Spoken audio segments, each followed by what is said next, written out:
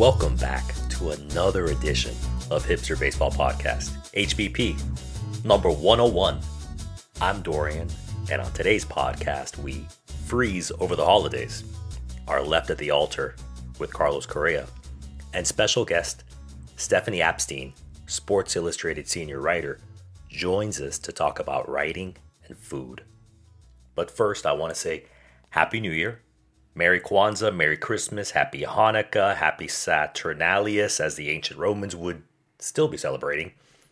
In my hand, I'm holding a drink like I always do for every single episode. It's called a Cosmic Flurry, which is a tropical fruit sour ale from a good American local brewery. You know, we love supporting good American jobs here. It's called Heavy Seas Brewery in a small town called Hallethorpe, Maryland. And before I start drinking, well, that's a lie because I already started drinking. But before I drink on the show, I want to ask you, how was your holiday? How many flights did you miss? What airport has the worst food options when you're stuck there for 12 hours? I'm sorry, I'm joking. You know what? Thankfully, I did not miss any flights because we drove actually before Christmas, so we didn't miss any flights. It was just, your normal holiday traffic. Hold on a second. And I'm saying, I've acquired a taste for sour ales. And the funny thing is, I looked into it. It's like, how in the world do you make sour ale? Do you just pour a bunch of salt in it? Do you pour some vinegar in it? I don't know. But apparently, what you do, it's very open. It's very hippie. I don't know. That usually beers are brewed in a very sanitary environment. It's almost as if you're making like silicone chips. Everyone has to be in an outfit. You can't have hair. I don't know.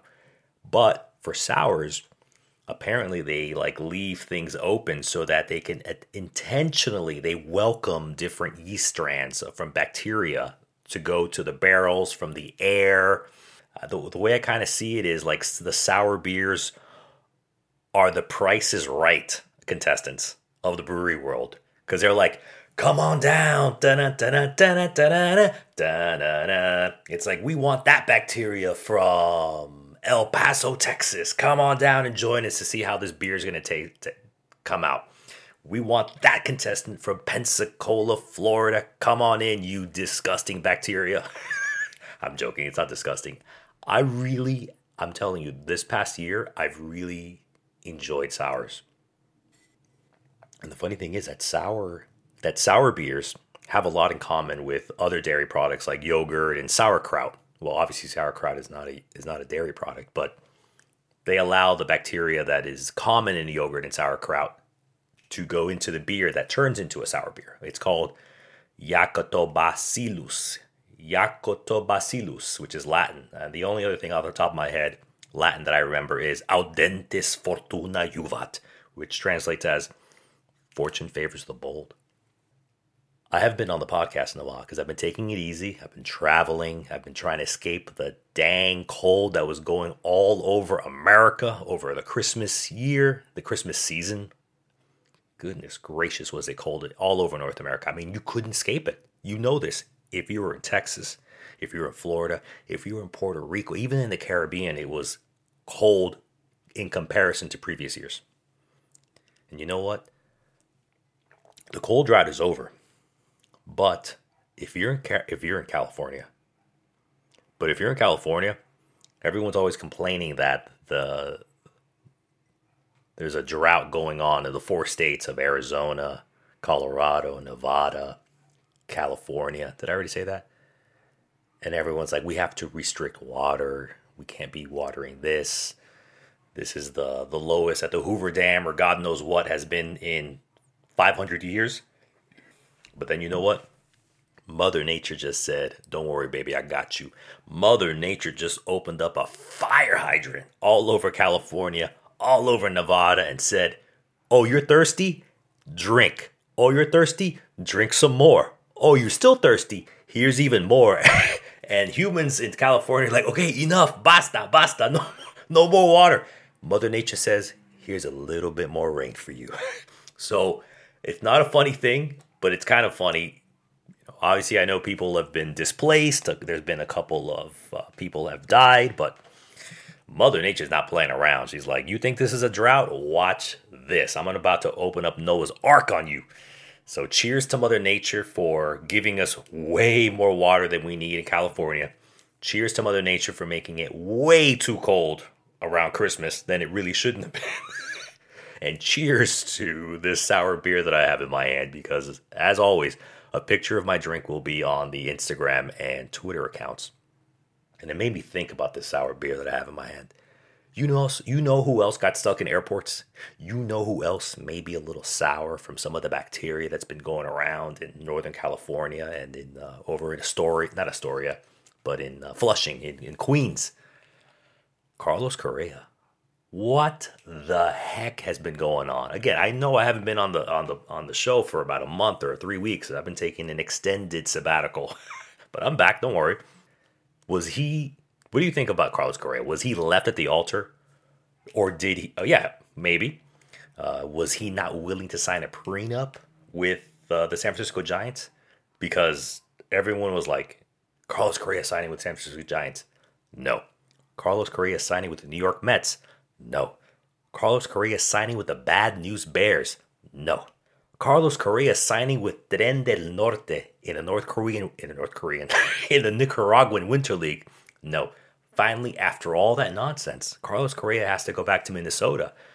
And that has to feel kind of crappy because you're like, he probably didn't buy a house in the Minneapolis area over the past year. He probably rented some phenomenal suite. And he's like, oh, hey, guys, I'm back. I'm in Minneapolis. Now, as you all know, it's that issue with I think it was his right ankle. I mean, I'm not a podiatrist, but I do know that he had some pretty good years these last 2 years. In 2021, he had an OPS plus of 131. In 2022, he had an OPS plus of 140. So this is a very good player. I would love to ask a podiatrist. And actually, right now, I'm thinking, do I know any podiatrist? I do. And he was my podiatrist like 2 years ago when I broke my ankle.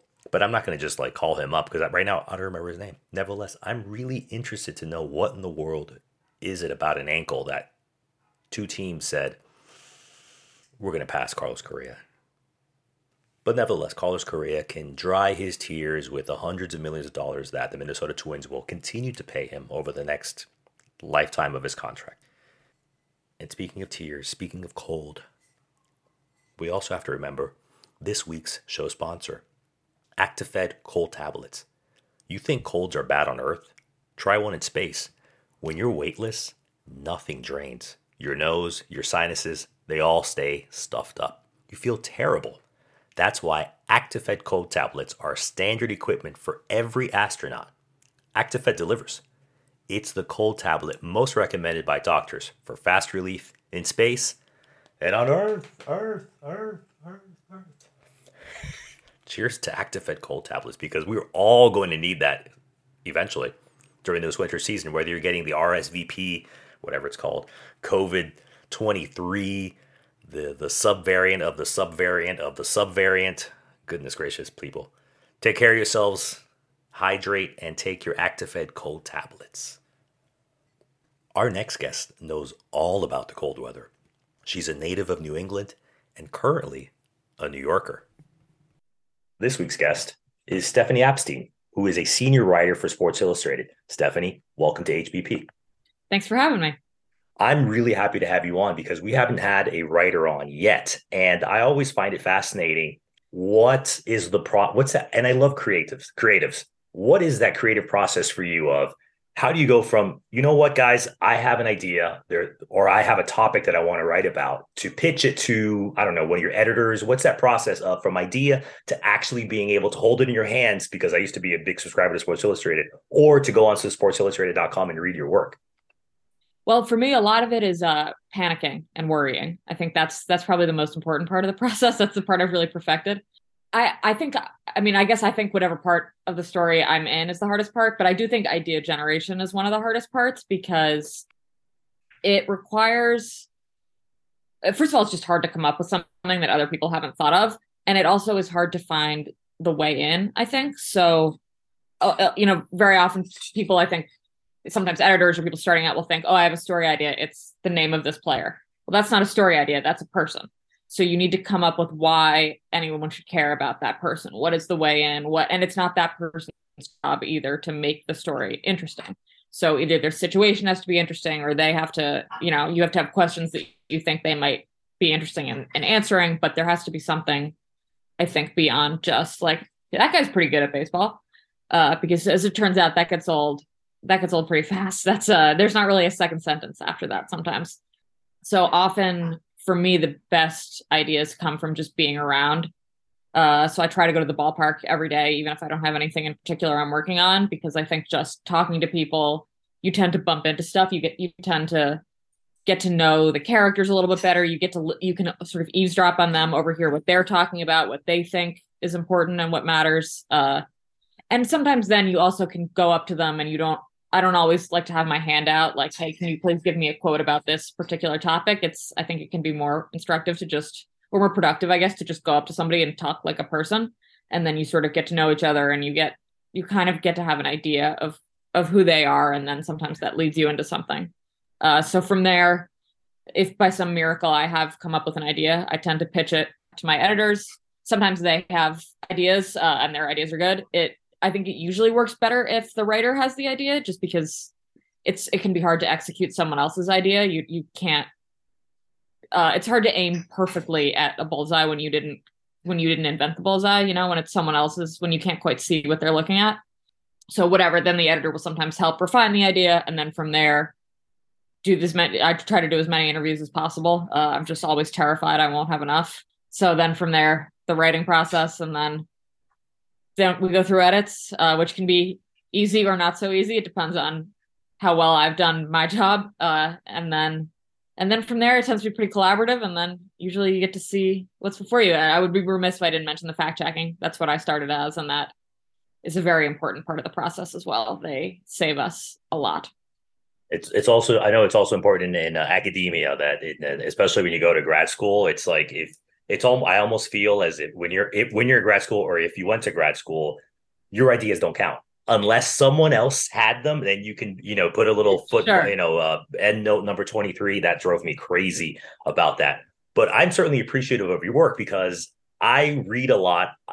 This is an audio podcast, but I see that you're sitting in front of a massive bookcase. I'm a big fan of books. So I'm a consumer of works of writers like yourself. And how did you manage to blend the passions of baseball and writing? But why writing about baseball? Why not do anything else and sure. Blending those two passions? Well, I do think it's important to love both writing and baseball, writing and sports. I guess if you want to be a sports writer, I think sometimes people get into it thinking like, sweet, I just get to watch sports. But I think you'll notice that the best journalists tend to love the writing as much as they love the sports. And that, the levels can change over time, but I do think it's really important to separate it's not just like professional fan. It's pretty different from that actually. And then sometimes can sort of disabuse you of many of the notions you had as a fan. Being around things, I think, tends to make them more real, which in some cases makes them less myth. It's like eating ice cream every day. Even if it's the best ice cream in the world, you're gonna. Yeah. It's still ice cream, but it's not as enjoyable. Oh no, that's the wrong word. Sure. And if you see it get made, maybe there's more to it. The process, maybe you don't love as much of the process as you thought you did. Maybe some of the are not so nice to you. Yeah, unless you're ordering a McFlurry from McDonald's, because then you never see it made because the machine's always broken. Of course, that's a old joke.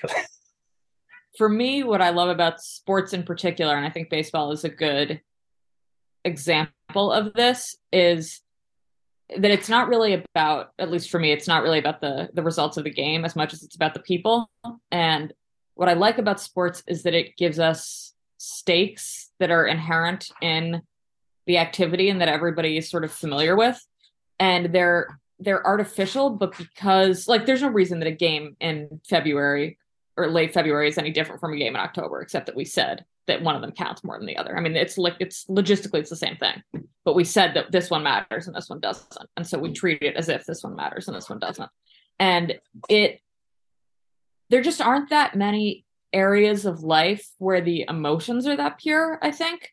We spend so much time being jaded or pretending that we're jaded. People get broken up with and they say that they never really liked the person anyway, or there are just a lot of times when people downplay their emotions, but I've never seen an athlete say that it didn't hurt when they lost.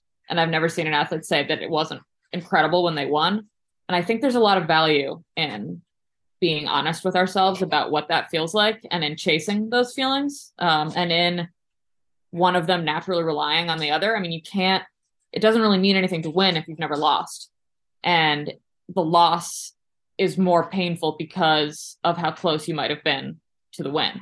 And so I think there's a lot of sort of rich material for writers in that all of these stakes are inherent, that you don't have to explain why this matters to this person. We just sort of all acknowledge that it does. And we get to see people at their sort of purest and rawest in a way that we might not get to in other areas. I mean, I think there's a lot of importance and stakes and drama probably in accounting, but we don't talk about it because we're not as familiar with it. And so I think sports are a really good window into elements of humanity. I also think you can trick people into caring about people they wouldn't care about because of sports. I wrote about Chris Davis, who was playing for the Orioles and who was on pace to have the worst season in baseball history. He came just short of that, I think. And I wrote about just what it was like for him to go to work every day and fail. And afterward, I looked at his Twitter mentions, which I would never really recommend anyone do at any point. This was years ago. And I noticed that a lot of people were tweeting at him and saying, "Hey man, I'm really sorry. I didn't realize how hard this was for you. Like, I'll stop being so nasty." And I thought it's sports, whatever, but what else is the goal other than occasionally reminding people that we're all human? And so I think that there is a lot of value in sports for that reason. And baseball in particular, I just think is beautiful. I think that I've always loved that it's on every day. I guess now there will be a clock because of the pitch clock, but theoretically there's no clock. You can't kill the clock. You have to, you got to give the other guy a pitch to hit and give him a chance. So there's no running out the clock. You're always really still in it mathematically. And I like that. I really like the everydayness of it. I think that relates well to life because sometimes it's boring and that's okay. Sometimes life is boring. And I think that makes the victories, the World Series feel even better if you slogged through an August blowout where your team's just getting crushed in the first game of a doubleheader, but then you stick around for October. I think that you're really rewarded for being there. And I think there's a lot of beauty in that too. You certainly talk about baseball like a writer, which is a good thing. And by the way, I do want to tell everyone that the season that you were talking about with Chris Davis that he struggled, it was actually back-to-back seasons. It was the 2018 and 2019 when he'd had that unfortunately horrific batting average, I think around 170 or what have you. Being a writer, who do you like to read outside of just sports journalism? Like, do you read the poetry of John Keats, of Hemingway? Because I think a lot of times those of us, when I read, I want to be able to write like the authors that I read, even though one is talking about a topic that has nothing to do with the other. How's that for you? Inspiration, but your day job is writing about baseball. Yeah, absolutely. I think that you can choose to, if you want to, everything you consume can be sort of fodder for the work, right? Like even watching TV, there's pacing, it's all storytelling. And so if you want to, you can be paying attention to why did that transition work? Why did they keep that crucial piece of information about that character from me until, midway through the episode? And why did they deploy it at that point? If you want to, you can really be picking up strategies from everywhere. And so I try to read a lot of fiction because nobody draws characters better than, people who are creating them. And so I try to notice. You can't, I'm based on the truth, so I can't just imagine what would be the best outcome. But I think it's helpful to see in these stories where the writer is really dedicated to making them as interesting as possible. What did they do and how did that work? And what, if you end up with a story, how do you build suspense? I'm working on a story right now about where there's a theft and we're trying to, figure out who did it. And so this is true, but I can read a ton of detective novels. There are all kinds of, I can watch crime shows. There are plenty of everything's about maintaining suspense. And so I think there are lessons to be learned in almost everything. There are lessons to be learned in things that I read and was not thrilled with. Like, why didn't I think that worked? What descriptions fell flat for me? Which parts of the writing seemed like there was too much going on, or whatever didn't work. So I try to keep track of all of that, but sometimes it is nice to just turn that part off and just enjoy a plot and not focus too much on trying to learn from it. Sometimes it's just nice to enjoy the book. Driving that point a little bit of what you just mentioned about being able to not pivot, but concentrate on other things besides either writing about sports or reading about sports, your fellow, not coworkers, but someone in your same field. I'm sure there's a lot of articles that you're more proud or happier of how they came out than before, or even some that maybe were more enjoyable than others. What would you like to do as a writer? Maybe not continue. Obviously, I'm sure you enjoy your job, but what is it something that, like, obviously you can tell secrets because it's just you and me. What else? How else do you want to challenge yourself as a writer and as a creative person in your field? It's a good question, and it surprises people. I think sometimes they ask sort of like what I want to do next as like my next job, and it's just this. I just want to be better at it. I don't want to be an editor. I would someday, maybe I would like to write a book. That would be a really cool thing to be able to do. It's very about hard. What? So that's that. As soon as I answer that question, I think I'm going to try to do it. But you have to really. Let's pretend this is a Hollywood pitch. We're in LA. You're I don't know. You're writing an article about Mike Trout, or I don't know the sunset days of Clayton Kershaw. But I'm like, hey, Stephanie, come into my office. I'm the CEO of Warner Brothers, whatever. Let's do a pitch here. I know the off season's coming up soon, or we're still in the off season. Let's pitch something. You're going to write a book. How about blending? Because you got to do very Hollywoodly. Like, let's do like Carmen Sandiego meets. I don't know, Pele. It's like you're going around the world saving some kind of civilization one ball at a time. That was a really bad pitch. I would throw myself out. Don't use that as pitch. We'll keep that as a backup option. Something to do with Carmen Sandiego, because you naturally travel for work. And again, I have to travel sometimes for work. And a lot of times, I think even if those of us that have to travel sometimes, when we look at someone like either athletes or sports journalists like yourself that always have to travel, we're like, wow, it must be so great to be able to go see great places in Austin, Texas, and LA and San Diego, Miami, what have you. But do you even really have time to like check out your like a nice place in, I don't know, Atlanta or Seattle?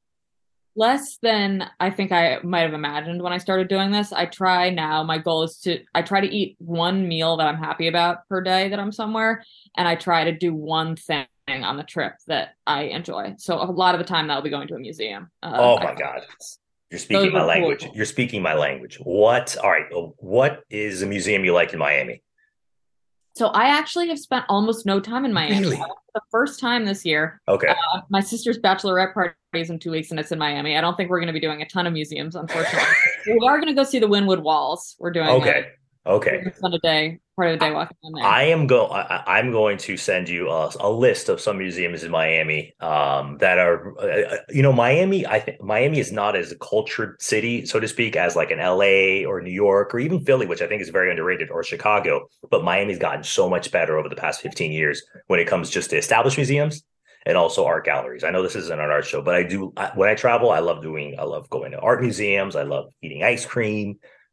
I love watching baseball as well, which is always a good thing. I mostly watch baseball up and down the East Coast, but yeah, I would love to get a list of those because the Marlins unfortunately have not been that good while really baseball, and so there hasn't been too many opportunities to go down there. I'm trying to come up with some because I had a great time. I do want to say that I don't know if you probably haven't been to now what it's called Lone Depot Park, yes. Lone Depot Stadium, whatever. It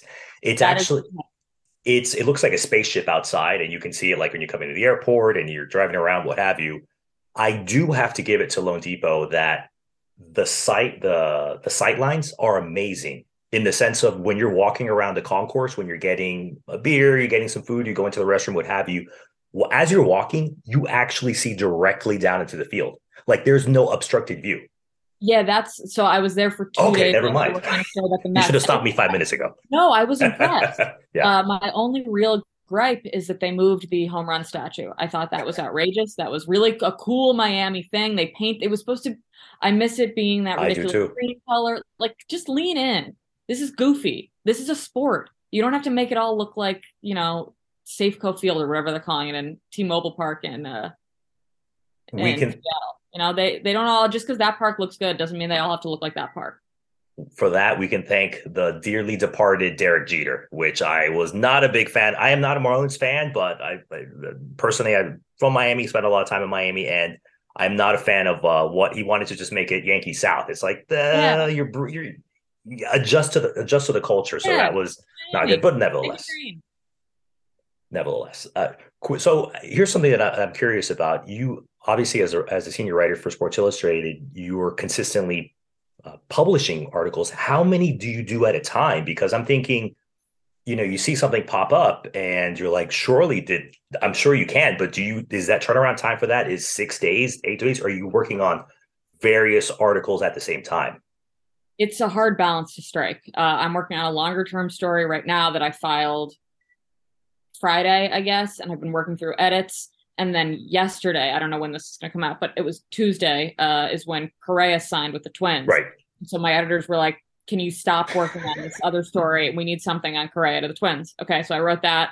But I'm also, I'm working on I've got like 2 or 3 things that I'm sort of working on at any moment. And then I got to be ready to drop things if news happens.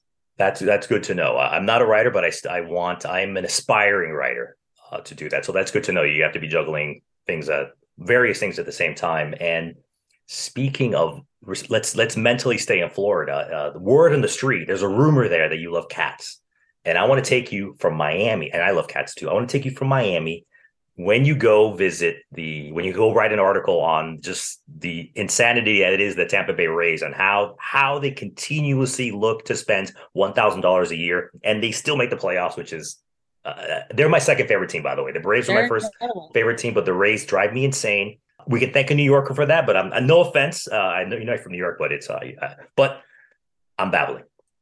In St. Pete, just a few miles away from where Tropicana Field, the ugliest, but yet most charming stadium in all of Major League Baseball, is a cat cafe called Sunshine Kitty Cafe, which I think is the best. And you have to reserve ahead of time. So whenever you are sent to Tampa, which has beautiful beaches and everything, definitely check out Sunshine Kitty Cafe. They have everything is beautifully. I was going to say manicured. It's beautifully painted. They have all these games and things for the cats to run around. And by the way, this is not a paid advertisement. I just really enjoyed it there. They make you take your shoes off before you go into the cafe, so you're not trekking in mud or anything like that. I've been to other cafes around the country, and they don't make you take your shoes off. And I always try to quietly tell them, and this is my platform to tell them, please make everyone take your shoes off when you go to this cat cafe. So there you go. Yeah. Thank you. Yeah, I'm kind of surprised my cat has not made an appearance. He seems to know as soon as I turn on Zoom, he wants nothing more than to sit in my lap and stare at the camera. It's so funny because you're the second consecutive guest that has a cat, because last month when I was interviewing Carlos Collazo from Baseball America, his cat was also in the background just napping, watching his dad basically do some interview work. So yeah, big fan. So I know I don't want to take up too much of your time, but I want to play a little game here where you always think, who you're originally from New England, correct? Yes, I grew up in Boston. So I take it you're a Red Sox fan, maybe a Blue Jays fan, or maybe no fan anymore, right? As I said, you sort of, you're a pro. You're a pro now. You're a pro. Yeah, but I am aware that my 13-year-old self would think this was nuts. Absolutely. And so whether we're fans of a sports team, we're always like, man, I wouldn't have signed this person. I would have signed this person. I would have, taken this guy out. I would have pinched, what have you. In fantasy land here, let's say you are the Major League Baseball commissioner for a day in New York. I endow you with all the powers that be as one of the 30 odd owners, and they're very odd. What would you do for those 24 hours that you're the commissioner? What would you do? What would Stephanie Epstein do as MLB commissioner?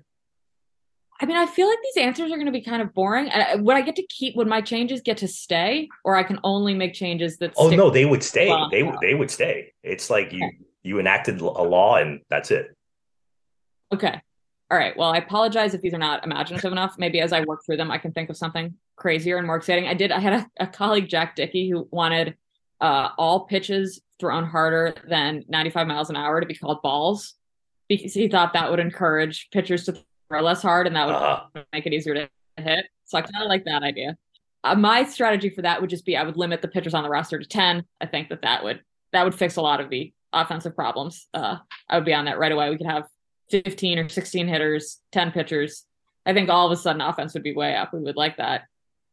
From a fan relations standpoint, I thought Atlanta did a good job this year, actually, with the big rain delay. They cut all concession prices in half during rain delays. And I think that they should do that because it would, first of all, that's a nice thing to do. Second, I think these ridiculous rain delays where we sit there forever because they're trying to sell concessions, those are garbage. And this would that would cut down on some of that. So those are my two incredibly unimaginative ideas that I actually think would have a huge impact. I'm going to push back on 10 pitchers. Are you not afraid that their arms are going to fall off after 162 games? I think that there would be there definitely could be injuries. And you're okay with that? Throw in such a way. Well, you could also it just opens up throw spots so as not to hurt yourself. If you don't throw as hard, right?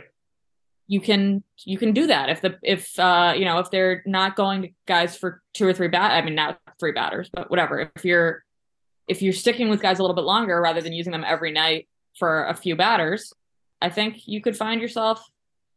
I mean, they used to do it. It used to work. The arms haven't gotten worse. I think it's doable. It is. I'm not against the cutting the concession prices in rain delay. My thing is that the first team that pops to mind, you talked about the Atlanta Braves doing good by cutting the prices in half during a rain delay.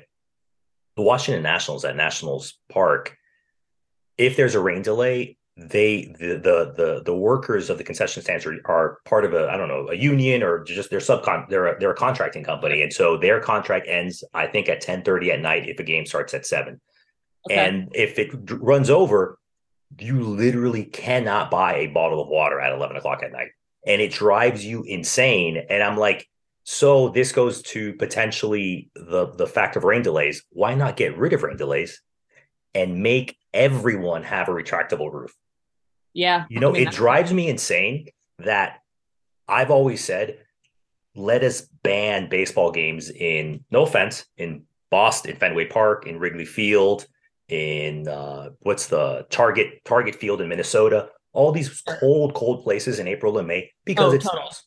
Like, I'm sorry, guys, we cannot play there unless you decide to put a roof because it's baseball. It's not basketball and climate control. It's not ice hockey climate control. It's not football where unless it's lightning, you play through it all. And it drives me crazy. It's like we don't need to be here for 5 hours. But I have another idea.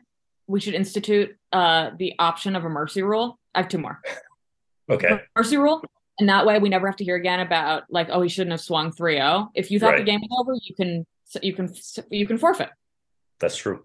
That's it. My other one is I think that hockey, you mentioned hockey has a great call with the emergency backup goalie. I think baseball teams should be able, as an emergency catcher, to designate anyone they can find. So if that's the manager, that's fine. If that's a guy in the stands, that's fine too. If that's, somebody's mom, get him in there. I think emergency catcher, if your first 2 catchers go down, your third can be anyone they can find. That would be fun. It would be fun. Okay, then you would have to trade the mercy rule for the emergency catcher because if your team is down 10-0 in the 3rd inning, you're probably not going to come back. So let's get the guy who used to be an all-star regional catcher in high school to come down for an inning too. It's a great story to tell. Fine. I agree with you. I think that's worth it. I would give up the mercy rule for the backup catcher. We don't need to see it that often. But a couple times a season, that'd be great. Everyone would watch. They want ratings. Everyone would watch that game. Everyone would know whether Terry Francona can get back there. I would definitely apply for a position as a senior advisor in the office of the commissioner if for the 24 hours that you're there. And you know what? Maybe you decide to stay on forever. We'll see. I don't think that'd be a bad idea. So popular, I would have no choice. You're right. I do want to let everyone know as well that Stephanie, the most of your career has been writing about baseball, following baseball, but you also have written about other sports and followed other sports. What are some other sports you want to share with us? I know what they are, but I just want you to talk. Sure. I do a little bit of golf and I cover the Olympics. And those are a lot of fun because it, I mean, it's nice to mix it up a little bit. And it's fun to drop in mostly at the most important moments. I mean, I mostly do golf majors. I don't do a lot of the regular tournaments. And the Olympics are obviously the most important moment in the 4-year cycle for these people. And so it's fun to show. It's like if you only went to the Super Bowl, you just see the most important moment in somebody's life all the time. And I think that's really cool. It's a lot of fun. I mean, if you can't get up for that, I don't know what you're doing. So it's a lot of fun to get to be a part of those hugely important moments when the stakes are so high.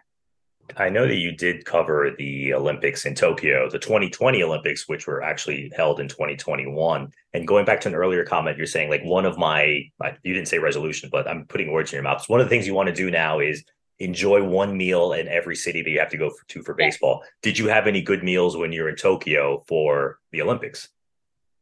I did. It was challenging because we were so cut off with COVID. So for the first 14 days, we truly could not go anywhere, but we did have access to Uber Eats.